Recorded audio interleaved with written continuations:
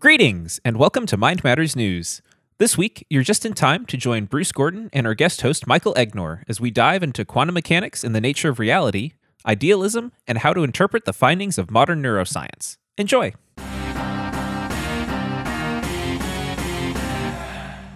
At its most fundamental level, is reality more like a mind, or is it more like a physical object? That question and questions like that are fundamental to our understanding of nature and our understanding of ourselves and our understanding of God. I have the unique privilege to interview today on Mind Matters News Dr. Bruce Gordon. Dr. Gordon is Associate Professor of the History and Philosophy of Science at Houston Baptist University, and he's a Senior Fellow at the Center for Science and Culture at the Discovery Institute. Dr. Gordon is a dear friend and a brilliant man, and I hope to learn a great deal about what is at the fundamental root of nature. So, Dr. Gordon, welcome, and thank you for joining us. Thank you. After that introduction, I kind of feel like I should crawl down a hole and just leave things where they are, because that was over the top. But thank you, Michael, and you have my utmost respect as well. For you are, if anything, far more accomplished than I am. I've learned a lot. I should point out to our listeners that Dr. Gordon and I both attended a conference on philosophy of mind and on neuroscience about a year ago, and he opened my eyes to idealism and to what I think is a much deeper insight into the nature of reality. So perhaps we should start, Dr. Gordon. What is idealism? There are a lot of different varieties of idealism, and rather than go through a laundry list of its variations, let me just start with the kind of idealism that I would be an advocate of, which is an ontic theistic idealism. And what do I mean by that? Well, it's essentially a form of idealism that is probably most closely identified with the Anglican bishop George Berkeley.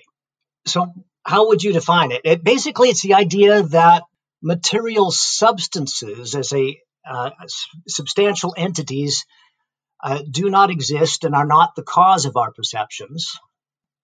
They do not mediate our experience of the world. Rather, what constitutes what we would call the physical realm are ideas that exist solely in the mind of God, who, as an unlimited and uncreated immaterial being, is the ultimate cause of the sensations and ideas that we as finite spiritual beings experience intersubjectively and subjectively as the material universe. So we are, in effect, living our lives in the mind of God, and He is the mediator of our experience and of our intersubjectivity, rather than some sort of neutral material realm that serves as a third thing between us and the mind of God, so to speak.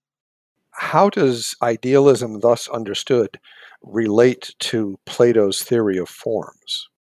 Well, you'd have to take a Neoplatonic or Augustinian spin on it. Plato thought that there was this realm of abstract particulars that was eternal and unchanging, a realm of forms, participation in which gives identity to the objects of our experience and enables their recognition by our minds. And he had a whole theory of basically that involved a pre-incarnate existence that feeds into that, and a doctrine of reminiscence, that we remember these forms, and that's how we recognize the objects. But rather than that, I would prefer to look at it in a kind of an Augustinian vein, so that the Platonic forms are not mind-independent abstract particulars the way that Plato thought, but rather ideas in the mind of God that differentiate and give identity to and order to the objects of our experience. So things are the kinds that they are because they fit the form of that thing in the mind of God, and that idea is communicated to us then. So there's a confluence then of that kind of Augustinian Neoplatonist idealism with Berkeleyan immaterialist idealism. There are, I believe, other kinds of idealism. For example, idealism by German philosophers. And how does that differ from Berkeleyan idealism? Well, I would say, I mean, it depends on who you're talking about, but let's take Kant as kind of the wellspring of all of this. So Kant advocated a kind of epistemic as opposed to ontic idealism. So Kantian idealism is entirely compatible with the existence of material substances, even though they are inaccessible as things in themselves. So for Kantian idealism, you've got a self that kind of provides a transcendental unity of consciousness that precedes and grounds all of our experience.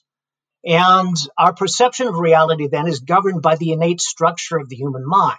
It has space and time as a priori modes of cognition, and various categories of the understanding, quantity and quality and relation and modality, stuff like that give order to our experience, but it's structure that the mind itself, by its innate structuring, gives to our experience. So we never experience reality in itself, which he called the noumenal world, but only reality as it appears to us, a phenomenological reality or phenomenal reality that is ordered by the innate structures of the human mind. So Kantian idealism and its descendants are in many ways an epistemic form of idealism, whereas the Berkeleyan form of idealism is ontic. It's a denial that there is material substance and an embedding of reality in the mind of God such that it is finite spiritual beings experiencing the reality brought into existence by this unlimited, uncreated, immaterial being.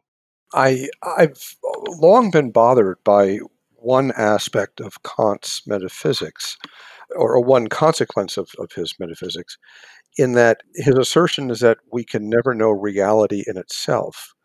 But isn't that claim itself considered exempt from Kant's view that we can't know reality in itself? That is, if we can't know reality in itself, then how does he know that we can't? How does he know that reality is unknowable? Right. He seems it seems necessary to exclude his metaphysics from the reality that we can't know.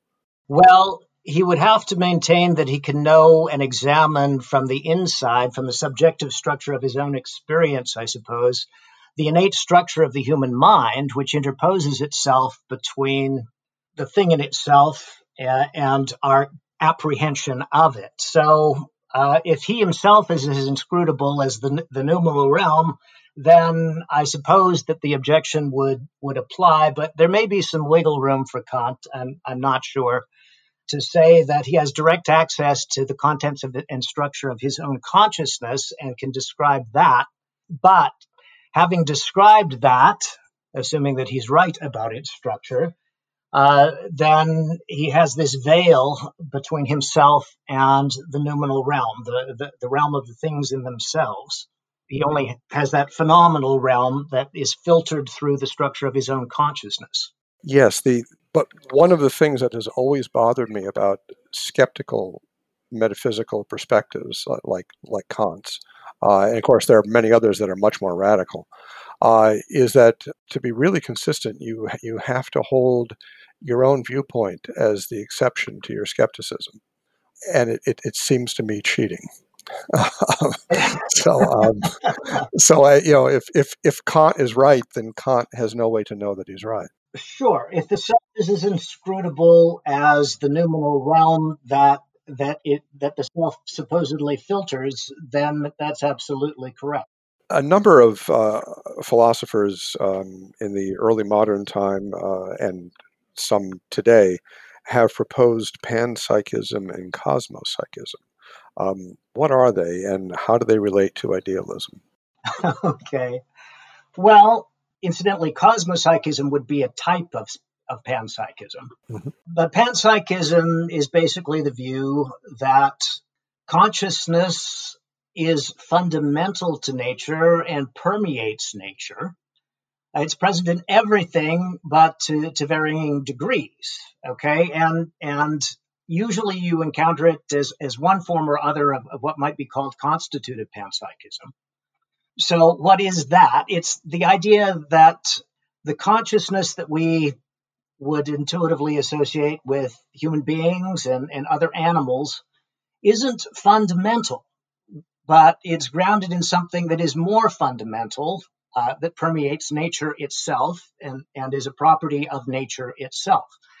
And there are two versions of this. There's a bottom-up version, which is usually called something like micropsychism, and a top-down version, which is the cosmopsychism or cosmopsychist version that you referred to in your question.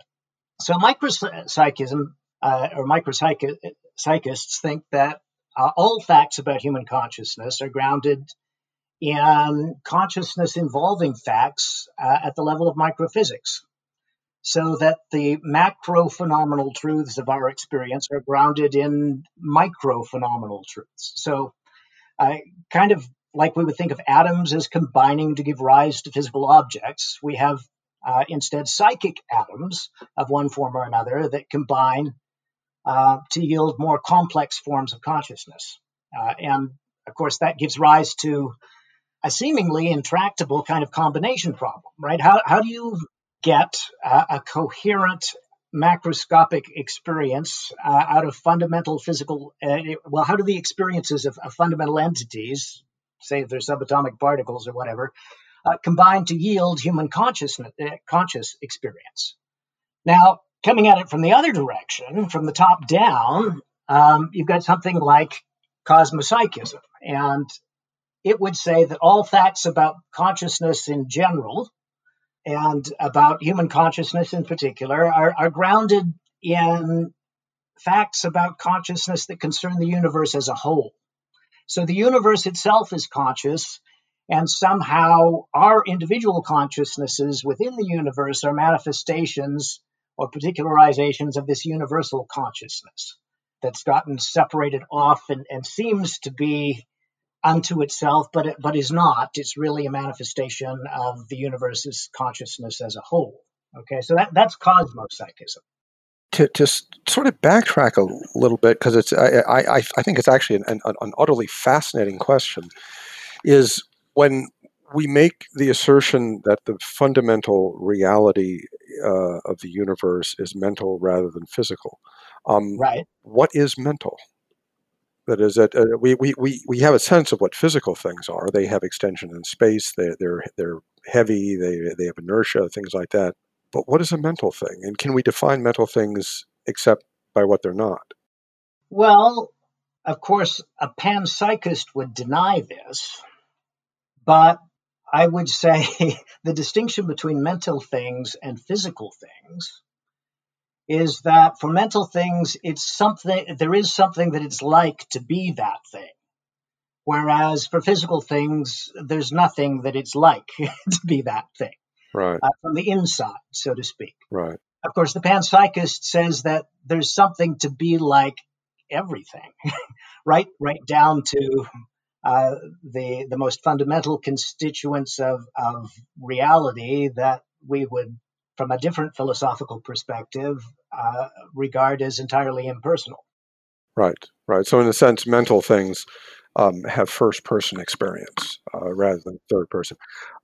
Franz Brentano, a philosopher in the 19th century, felt that the hallmark of mental things was that they're intentional. That is, that they are directed towards things, whereas things that are physical aren't sort of about anything. They don't have any point to them. Is that definition, number one, do you think that's a reasonable way of defining mental things? And is there an application of that idea to idealism? Well, certainly intentionality is a hallmark of the mental. It's a hallmark of what it means to be conscious. That mental states are states that are about something and directed toward that which they are about. In idealism, particularly an ontic theistic idealism or a theistic ontic idealism, all of reality is, of course, about something and is given purpose and meaning in the mind of God. And when we are, as human beings, in sympathy with that, in accordance with that, we are understanding reality in that context that has been imbued with divine meaning, and we understand it from that perspective. So, yes, I think intentionality is integrally bound up in idealism. There's something that reality is about. There is a purpose that is given to reality by the divine mind, and that makes reality itself directional and intentional in respect of God's purposes. And it has been proposed, and I have a lot of sympathy for this proposition, that the intentionality that's characteristic of mental states is found by analogy in teleology and nature, in a sense that teleology is nature's intentionality, which I think fits beautifully in the idealistic way of understanding the natural world, because a mind points to goals, it points to purposes and meanings. And we find that nature is just suffused with purposes and meanings. Do you think that's a useful perspective? I absolutely think that's a useful perspective. In fact, I think it's pretty much the way things are. The teleology that we observe in nature, the directedness that we observe in nature, the sort of things that, if you like, and I suspect that you do, constituted the insights that were part of Thomas's fifth way. The argument from design, the idea that nature is directed toward a goal, and the nomological or law-like structure of nature that constrains the behavior of things, which has no internal explanation, must either be taken as, which seems very strange and is deeply problematic from the standpoint of the principle of sufficient reason, to take it as a brute fact. Rather, this is something that has been imposed as a structure on reality by the divine mind. It's discernible, it's mathematically describable. We discover it as we analyze our experience. All of this points to the teleological structure of nature, which is a manifestation of divine intentionality. Sure. So intentionality in the form of teleology absolutely pervades the structure of the universe. It's almost as if our minds were created in the image of the creator of the universe. It's almost like that, Mike, isn't it? Yeah. Yeah, that's right.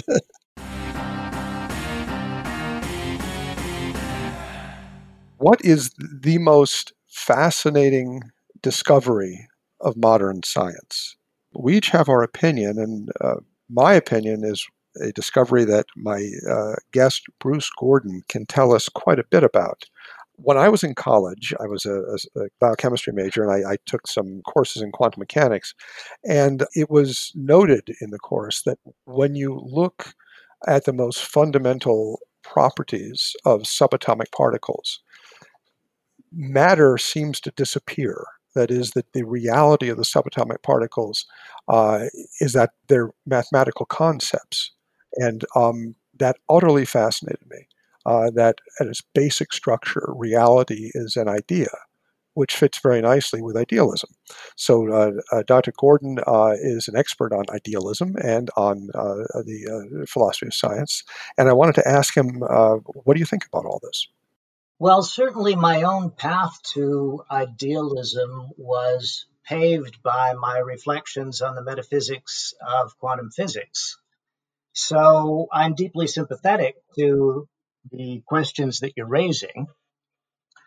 Maybe we should do a little exploring of some of the phenomena of quantum physics that seem to point in this direction. So, of course, quantum physics is a highly mathematical theory that describes the nature of reality at the atomic and subatomic level.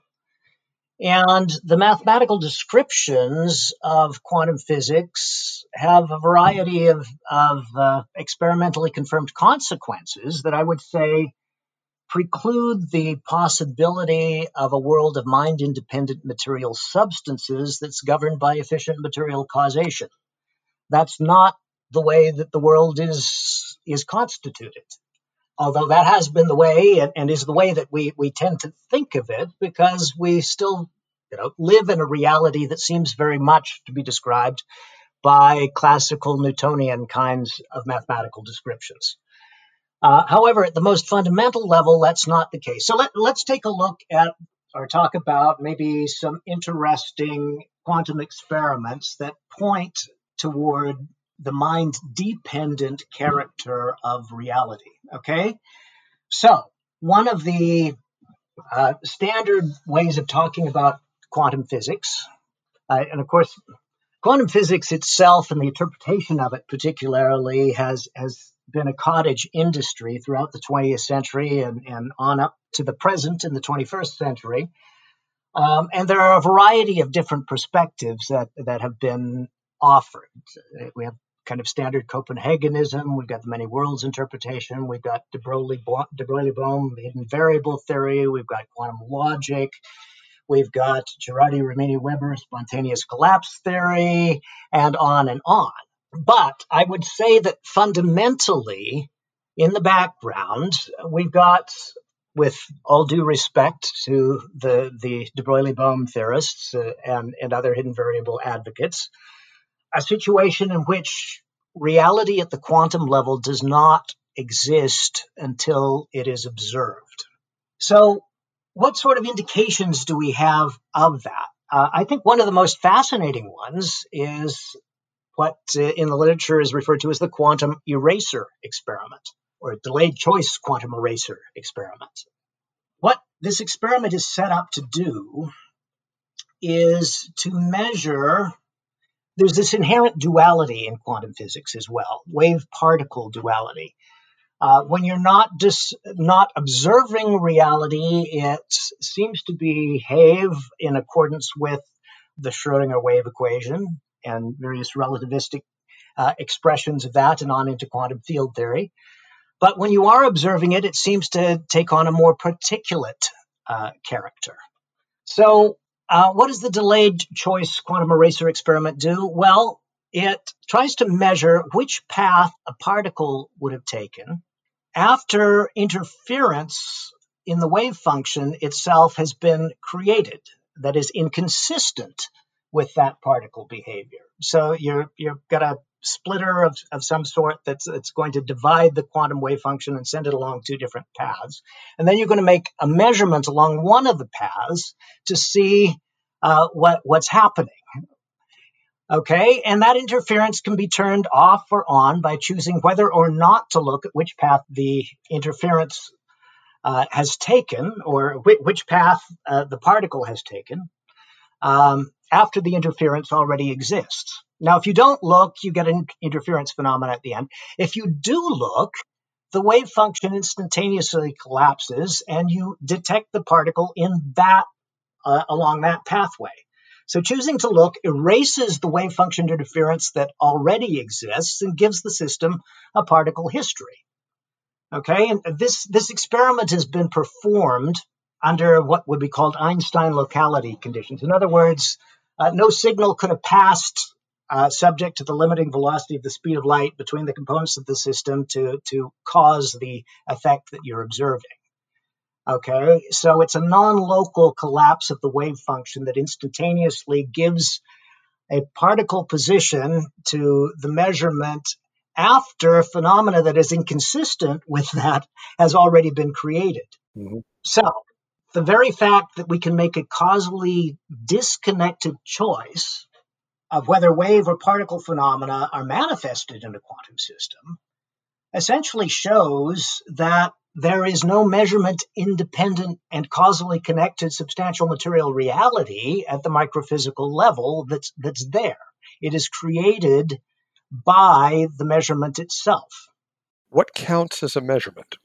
Well, now that is a deep question. So what can count as a measurement is any sort of interaction that would localize the wave function and yield a determinate local result. And that could involve a conscious observer, or it might not involve a conscious observer.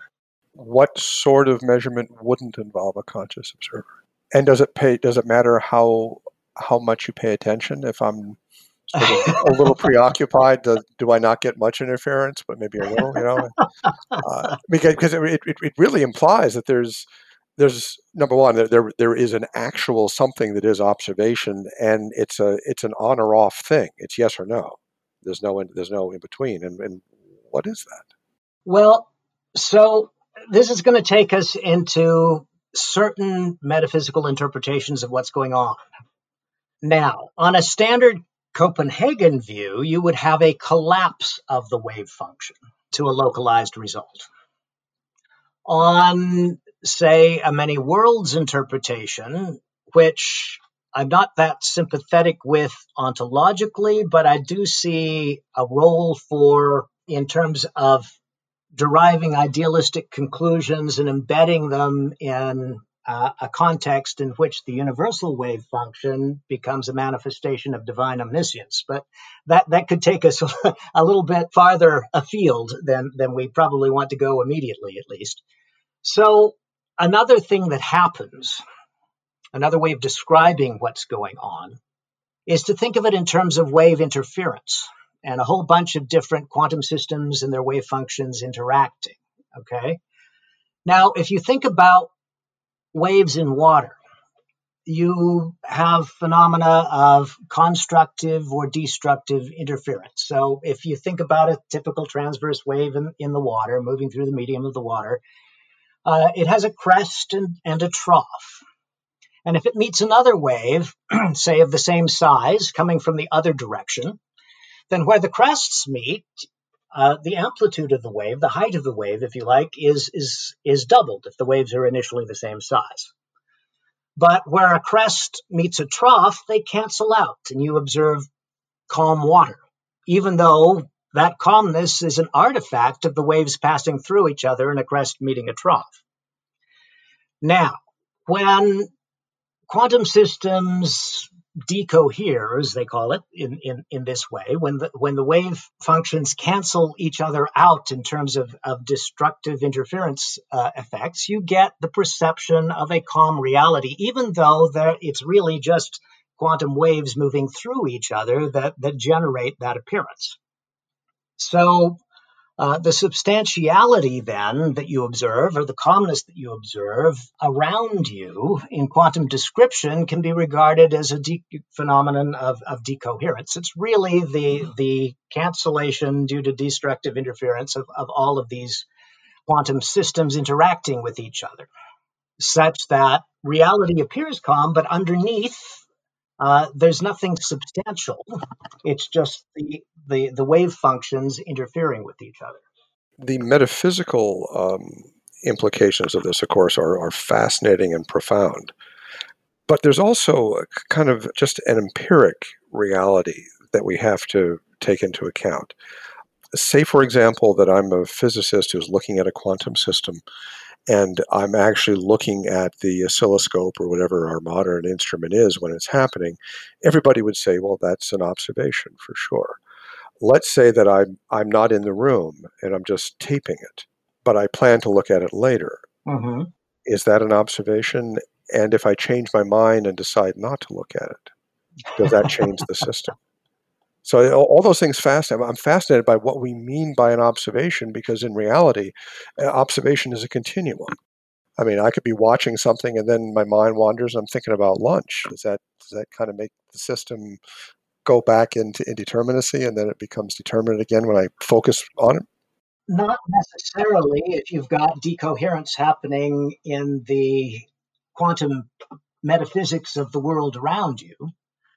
So how do we bring this into relationship with idealism? In fact, I was going to talk about some other experiments to kind of further massage people's intuitions with respect to the nature of the reality that undergirds these sorts of phenomena.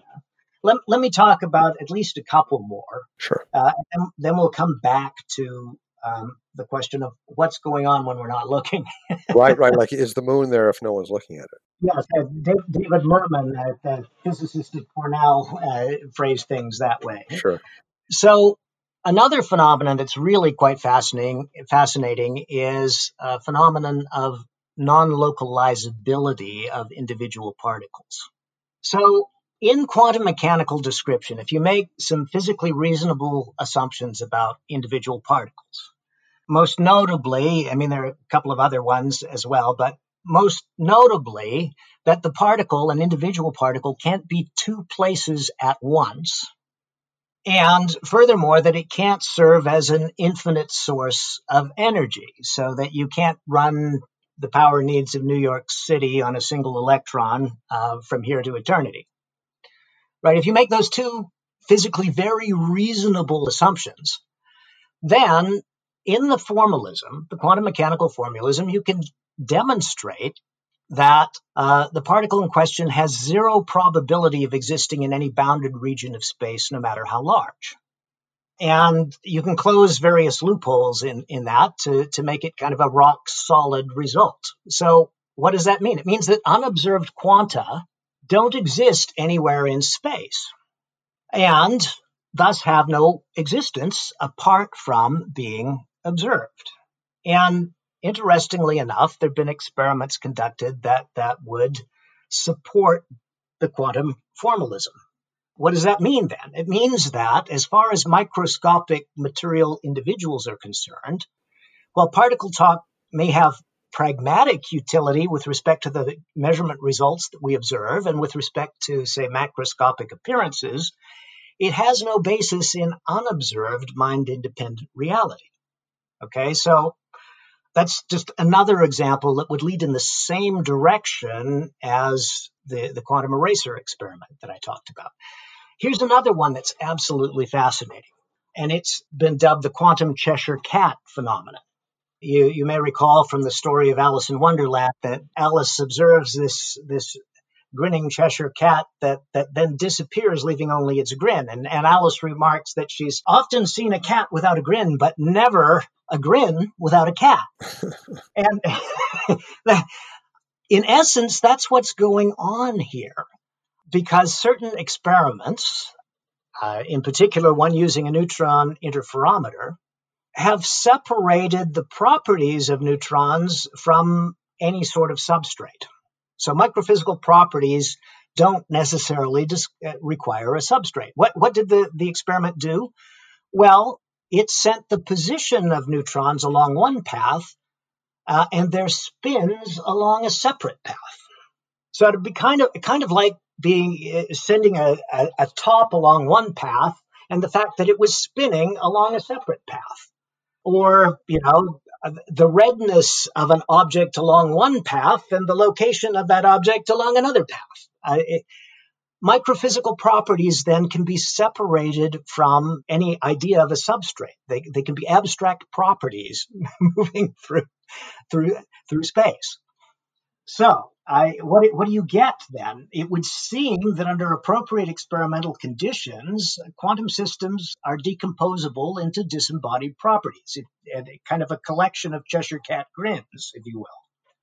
So, how is it that an abstract property could exist without any sort of substrate? Well, it can't. And of course, being a good kind of neo-Aristotelian yourself, you would see properties as kind of mental abstractions from particulars, right, not existing in and of themselves, but only in the objects. Well, the property could exist in a mind. Yes, that's exactly where I'm headed. Right. Okay. Yes. There is no physical substrate, but the property has to inhere in something, so it's inhering in the mind that perceives it. Uh-huh. And ultimately, there is no substrate that undergirds, physical substrate that undergirds that property. So in a way, you could look at the properties, quantum mechanical properties, as kind of abstract particular properties, tropes even, but the tropes have to inhere in something. And what they inhere in is a mental substance, not a physical one. It's absolutely fascinating. What's particularly fascinating, as you point out, is how a deep look at the peculiarities, at the counterintuitive aspects of the quantum world suggests that only an idealistic or an idealist metaphysics could make sense of all this. That materialist or perhaps even dualist metaphysical perspectives fail at the quantum level, but the idealist perspective doesn't. That's very interesting. I would agree with that way of phrasing things. I'm not sure that you do entirely. I'm pretty sure you have some reservations about it, but yeah, that's pretty much where I'm at. Yeah, and I must say, no, I really do feel that way. What I'm fascinated with is, particularly in neuroscience, there are aspects of the hylomorphic perspective of Aristotle and St. Thomas that really do seem to make sense of empirical scientific results in very nice ways. And I would love to see some kind of consilience between idealism and Aristotelian metaphysics. But idealism as a theory of physics, to me, is the only one that seems to me to be viable. And I'm inclined to agree with you. I mean, one of the things that we didn't talk about is the possibility of macroscopic superpositions as well, having what would classically be impossible systems in superpositions of the position observable, systems in superposition. Well, of course, there are examples of this under special laboratory conditions. Large organic molecules have been put into superposition, but in the context of superconductivity, you've got something called squids, and we're not talking about the cephalopods here. We're talking about superconducting quantum interference devices. In that context, on a macroscopic level, currents have been put into superposition, so that you've got, for example, billions of electrons moving clockwise around a superconducting ring superimposed on, similarly, billions of electrons moving anti-clockwise, so the two are put into superposition that way. So what's going on there? You can't have substantial objects in superposition that way if they're materially substantial, but they can be superimposed as a projection on our mental environment without any difficulty. It's like a projection on the screen of our consciousness of two incompatible classical states that cannot be substantial materially, but can be superimposed mentally. And we are standing as an observer outside that superposition, observing it. We are not in superposition ourselves. So, which I think in a way speaks towards something that can be said in response to the many worlds interpretation. But nonetheless, that's just an added element of the peculiarity of the quantum world as it creeps up or percolates up into our experiential reality. And we can make it percolate up into our experiential reality under special laboratory conditions, which is why we haven't noticed it in previous centuries. And it's taken modern technology and exploration of reality at its most fundamental level that modern technology has made possible to reveal this aspect of the nature of the world, of the nature of reality to us. Although I must say that Heisenberg, who was a philosophically rather sophisticated physicist, commented that the phenomenon of quantum collapse was presaged in many ways by Aristotle's notion of the reduction of potency to act. That is, that reality can exist in potential states, but actuality is a single state. And Heisenberg was quite impressed with the notion that Aristotle had a deeper insight into these dynamics, and that insight was sort of lost with the Newtonian physics. So maybe science is just rediscovering Aristotle. Okay, and I'm sympathetic to the idea of potentiality inhering in superposed states and then expressing itself through decoherence, or if you like it, wave function collapse, depending on how you're describing it, as actuality. So yes, but what's going on underneath the surface of the actuality? If it's decoherence, it is essentially destructive interference of potentiality. Right. The one other thing I'll just quickly mention that absolutely fascinated me was that St. Thomas, kind of extending Aristotle's psychology, pointed out that in order to understand or to perceive an object in the external environment, our intellect or our senses must grasp its form, and that grasping of the form is the process of understanding. But St. Thomas pointed out that in order to grasp the form, it must be reduced from potency to act. In order to grasp it, it must become actual and not merely potential, which to me sounds just like the observer effect in quantum mechanics. That is, to observe something, our mind must make it actual to grasp its form. Yes, one has to render it as a concrete particular for the Right. purpose of grasping it and Right. understanding it. I don't disagree, and there is that kind of confluence of ideas that you're describing. Sure. I'm sympathetic to looking at it that way. You could even ask, how could an observer, a scientist, understand a quantum system if the quantum system were not reduced from potentiality to actuality? How can you understand something that's only potential if there is no actuality to it? Right, and it is the interaction, if you like, of potentiality and actuality in the peculiarly quantum mechanical way that gave rise to the science. Sure.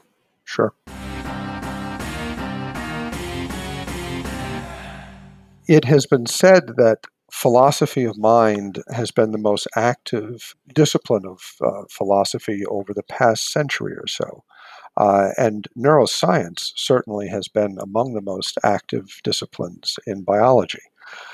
And our question really is, how can we understand modern results of neuroscience from a philosophical perspective? What does neuroscience mean?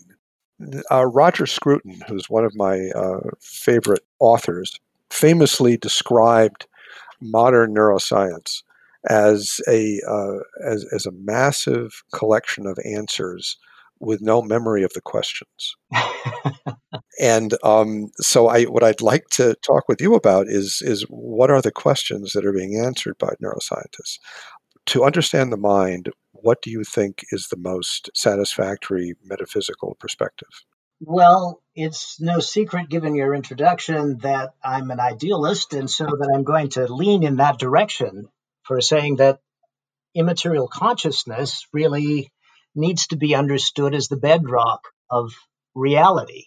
We know it firsthand, subjectively, from our first-person perspective, and its integrated unity in our experience is kind of a fundamental datum. It's a starting point from which we can move to an examination of the world, and really an examination of our neurophysiology in an attempt to understand how that affects our experience of consciousness. You know, it's commonly thought that an idealist ontology, which would take consciousness as primary and understand material reality in phenomenological terms, would place consciousness beyond the possibility of scientific study. And I really don't see things that way at all. In fact, the access that we have to the brain is through phenomenological examination. And it's very clear that the structure and function of the phenomenological brain constrains and channels our consciousness and capacity for experience of things.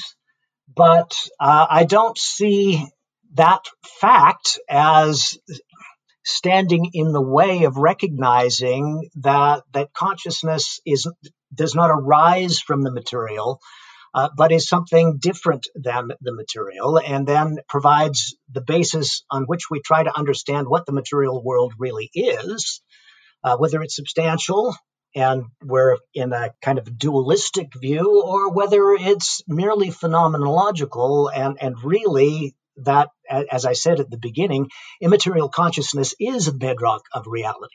Not ours, of course, because most of reality is given to us. We don't create it by our own consciousness. We experience it through our consciousness. So there has to be a more fundamental consciousness then that is the bedrock of reality. And of course, that's the ultimate direction that theistic ontic idealism is headed in. God provides that ontological ground as the one who imparts structure to reality. And of course, that structure is constitutive of our experience. So that God is the vera causa, if you like, of the phenomenological reality of our experience. And we can explore then the world that he's given to us, including how our experience of our phenomenological experience of our bodies is affected by what's going on as we examine the neurophenomenology of the brain.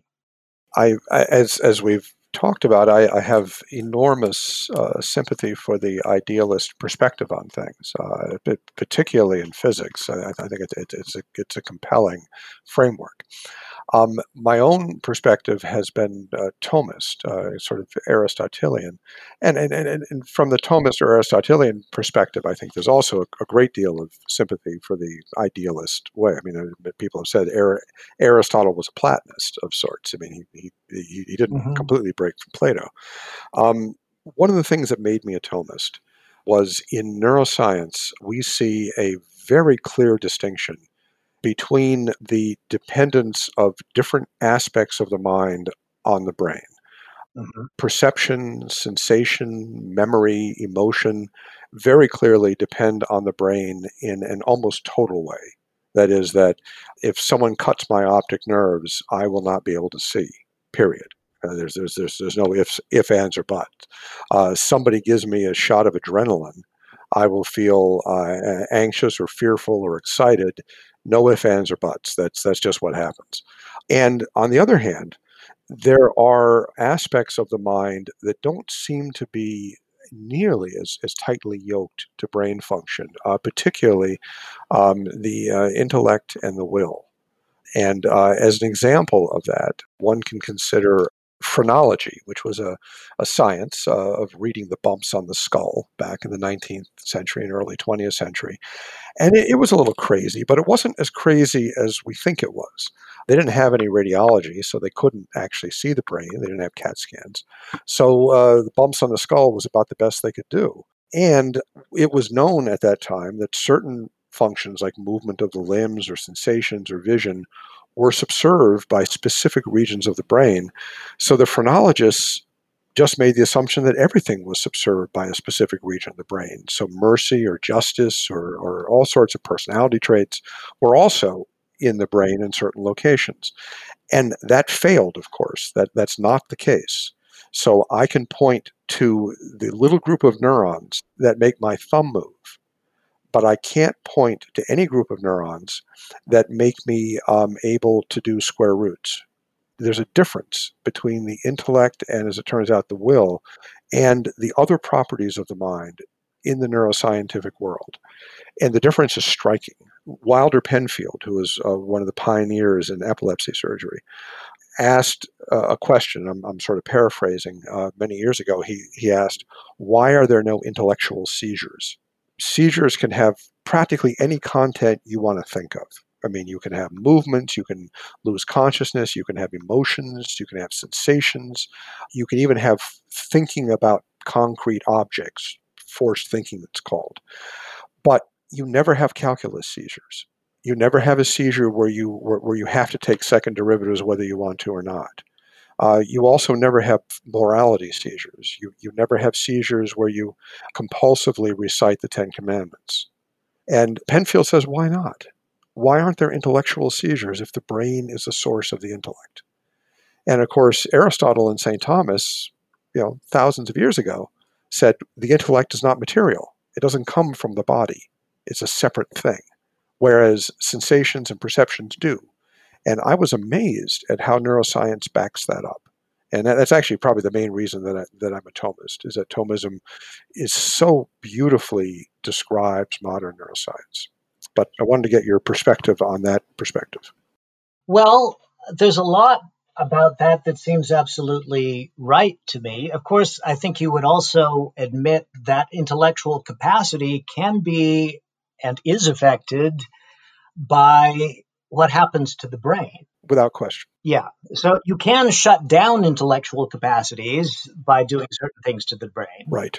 But at the same time, there are no intellectual seizures, as Penfield remarked. What you might say is that the functioning of the brain is necessary for intellectual activity, but not sufficient for it. Whereas it is necessary and sufficient for perception, sensation, memory, emotion, things like that. Well, it is necessary and sufficient in the embodied state. Correct. Yes. Which points to some of my reservations about going full-on Thomist about the nature of the human person in that regard. Right.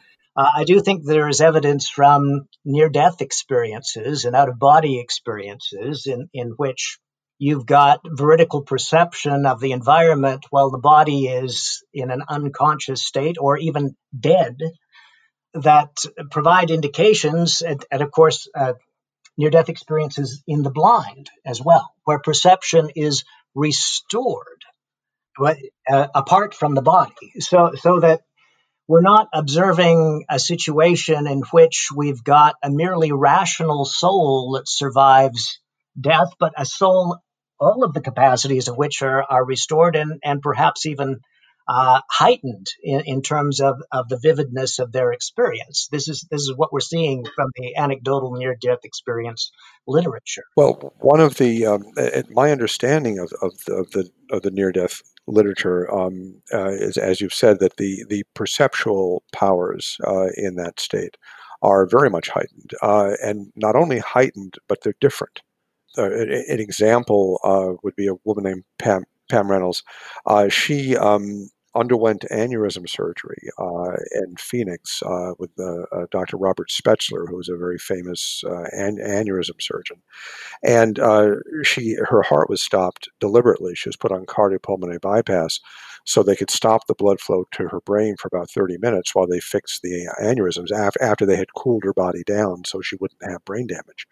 And during this process, she reported being aware of what was going on in the operating room, even to the point of reading the serial numbers on the instruments. And she said that she went up to the ceiling, which a lot of people describe when they've had experiences with near death, that they'll pop up to the ceiling. But of course, from the ceiling, you couldn't read the serial numbers on the instruments with normal vision, and because they're tiny. So it's a different kind of perception. So I don't think that near-death experiences contradict the Aristotelian Thomistic understanding of the mind. It simply says that the subsistent soul has a different kind of perception, which of course St. Thomas would say, yeah, sure, angels, which are separated minds, have a kind of perception. It's just different from what we have. Well, that brings me to some questions about the kind of Thomistic, hylomorphic, dualist position with respect to the constitution of the human person. And I mean, I'm sympathetic to kind of a duality of structure and content, if you like, in an idealist phenomenology. But when it comes to understanding the constitution of the human person, I mean, if we go back to Aristotle, and we can kind of regard Thomas as baptizing Aristotle and injecting an element of Plato in there through Augustine to try to preserve a Christian metaphysics of the human person, because it's not possible in straightforward Aristotelian metaphysics. Mm-hmm.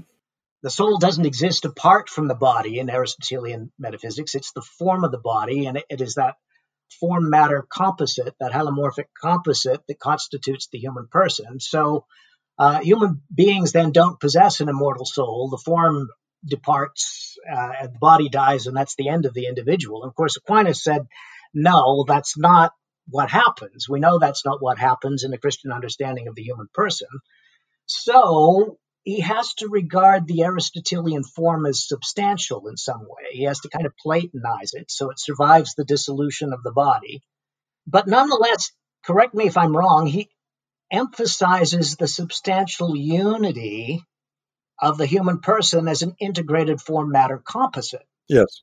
And I think he put the immortal power of the soul, so to speak, in the fact that the soul had intellect and will, that the human soul had intellect and will. So it would not cease to exist when the matter of the body became disorganized, because it was never completely, it wasn't from the matter of the body. Whereas the soul of an animal that didn't have an intellect and will would cease to exist when the matter of the animal became disorganized.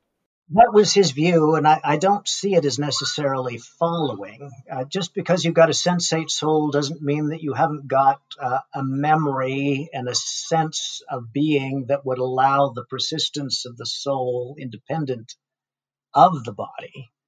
I don't see sensate souls as necessarily being dissolved with the dissolution of the body. I don't think that follows as a necessary consequence.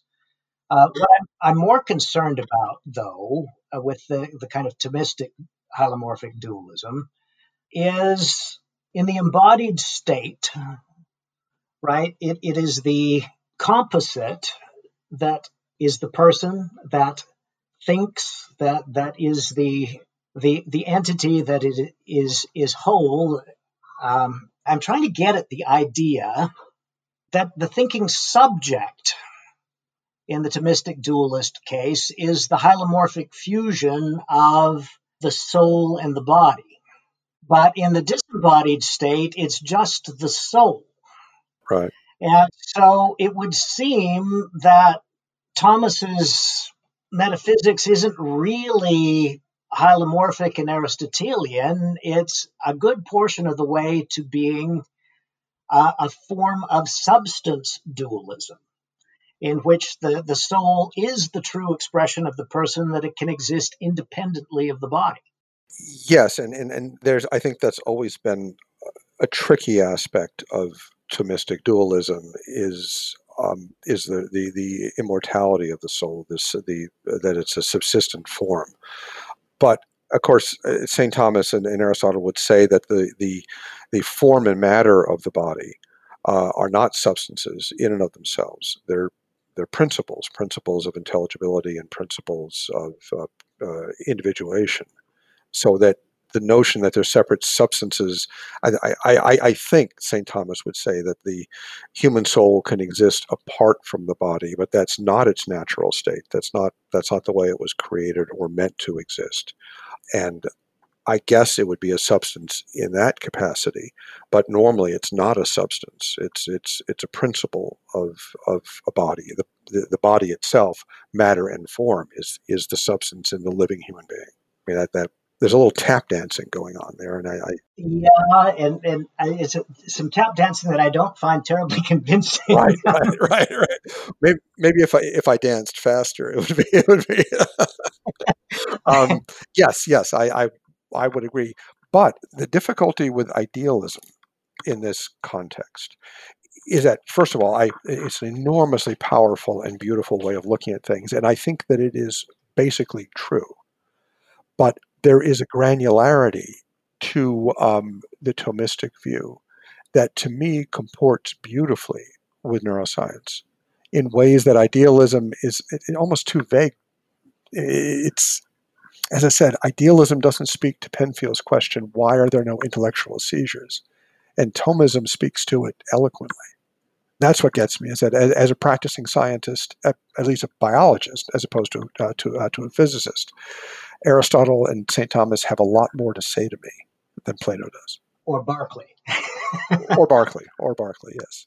Well, perhaps. I don't find the idea that the intellect in particular is less tied to the body than the senses, particularly a reason to embrace a kind of Thomistic hylomorphism as over against idealism. I think certainly there's an interesting correspondence in the Thomistic case. I don't see it as something that lacks sense from an idealist perspective either, because consciousness is integrally tied to the senses in the embodied state, whereas the rational processing need not be. Mm-hmm.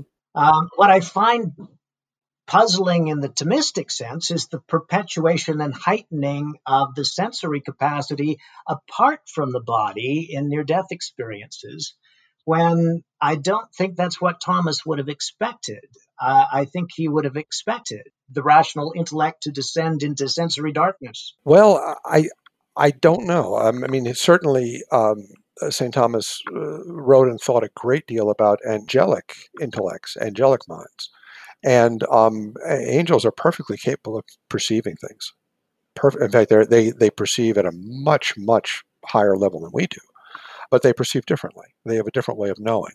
And my suspicion is, St. Thomas never spoke about near-death experiences that I know of, but my suspicion is that he would say that in the near-death state that the human mind is acting more like an angelic mind because it's disembodied. The other perspective on this that I think is very, very interesting is that one may say that, of course, when a person reports what he experienced in a near-death experience, he's always doing the reporting from an embodied state. That is, he's looking back on what happened and trying to explain it using language that makes sense as an embodied person. And maybe that language describes as perceptual an actual experience that was not perceptual in a purely materialistic way. That is, that's the most sense he can make of it. Perhaps it points to the fact that finite beings must experience things from a finite perspective, which implies a locational one in a way. And I kind of see this as fitting well with an idealist conception of what goes on, Mm-hmm.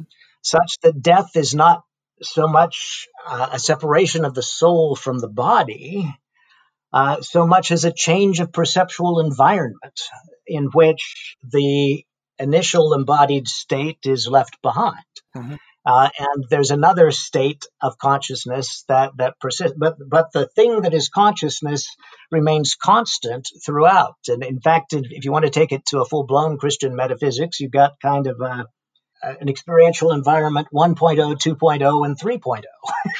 Sure. that would be associated with the initial experience of this world, then death, and I wouldn't necessarily want to describe death as a disembodied state. Maybe it's an otherly bodied state, and then the resurrected state. So anyway, I think there's kind of a seamlessness of the metaphysics of the subject in idealism that's easy to understand. That is certainly very difficult if you're a physicalist, and if you're dualist, involves other puzzling aspects that we haven't gotten into. Mm-hmm.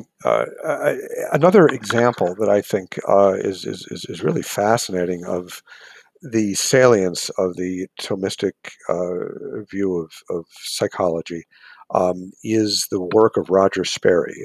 Sperry was a neuroscientist who studied split brain surgery patients. These are patients who had epilepsy and whose corpus callosum, which is the fiber bundle that connects the two hemispheres of the brain, were severed to control the epilepsy. And he studied these people in great detail and won the Nobel Prize for his work. And he found that there was a perceptual splitting that often occurred, where, for example, the right hemisphere would perceive the visual field on the left side of the visual field and vice versa for the left hemisphere, and the right arm was controlled by the left hemisphere, right arm controlled by the right, by the opposite hemisphere, and so on.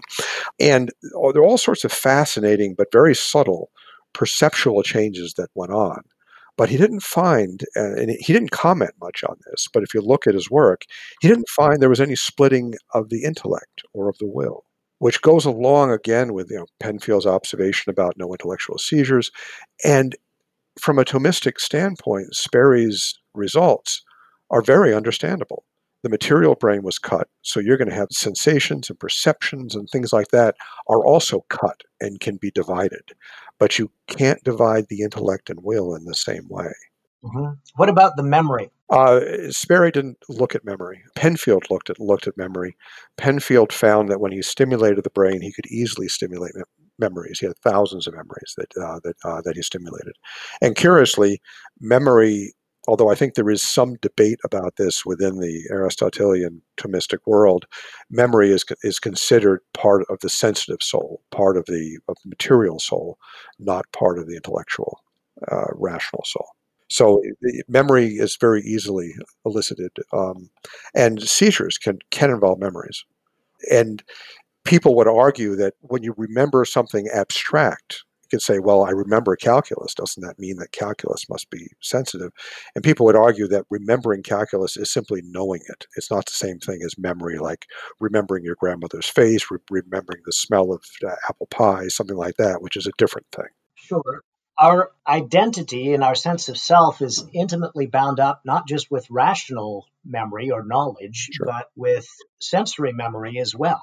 Sure. Absolutely. And certainly that is something that we would carry with us, presumably through death in a near death experience or a permanent death experience. Mm-hmm. And I'm just wondering in that respect, because Thomas, and I'm coming back to a theme that I mentioned earlier, Thomas would seem to think that animals do not ever survive death, that their sensate souls are so integrally bound up with their bodies that the dissolution of the body means the end of them. Right. And again, I don't see that necessarily as following, metaphysically speaking, from. The way I would understand it is that if one understands the soul as the substantial form of the body, the soul is essentially an organizational principle.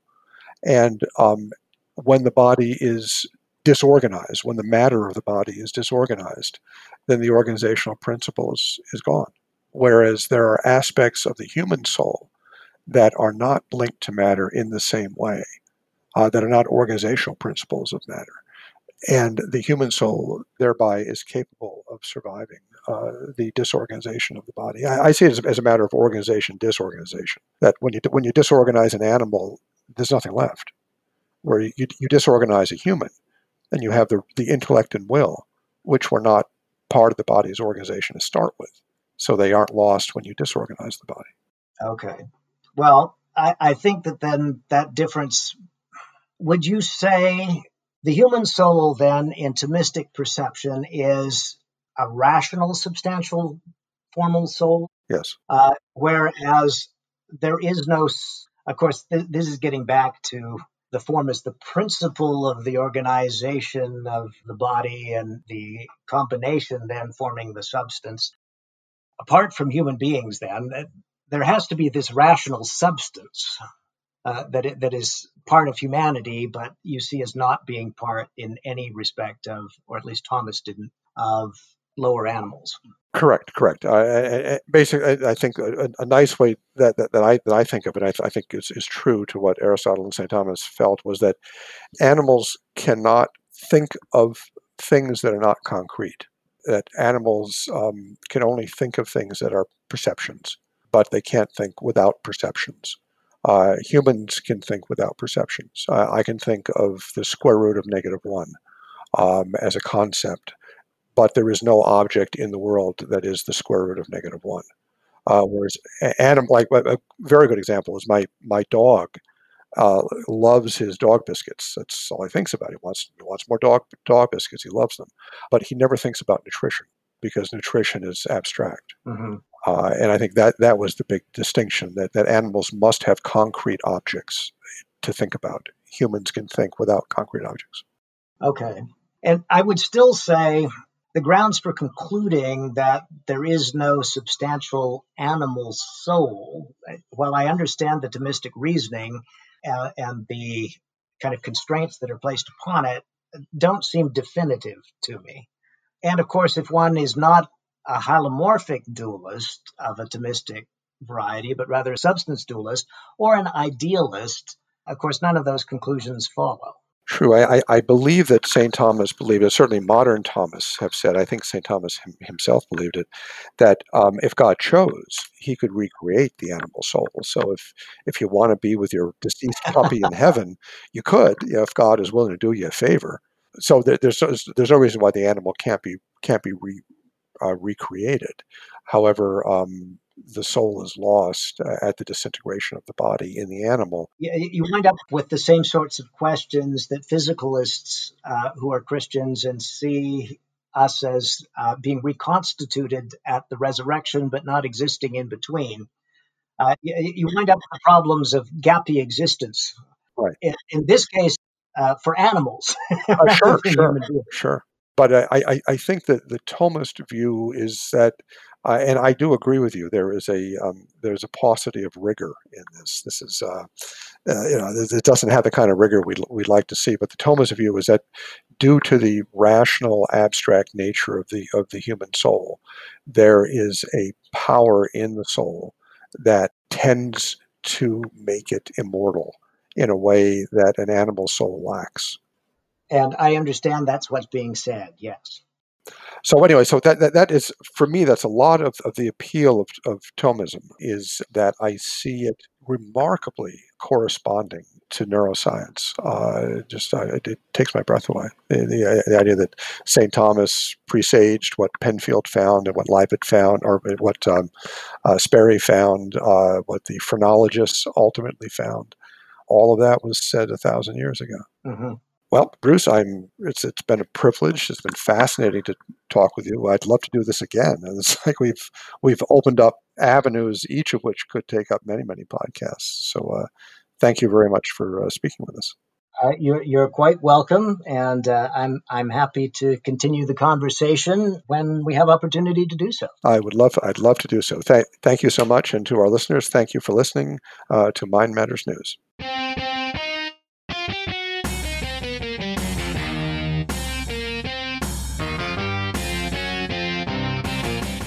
This has been Mind Matters News. Explore more at mindmatters.ai. That's mindmatters.ai. Mind Matters News is directed and edited by Austin Egbert. The opinions expressed on this program are solely those of the speakers. Mind Matters News is produced and copyrighted by the Walter Bradley Center for Natural and Artificial Intelligence at Discovery Institute.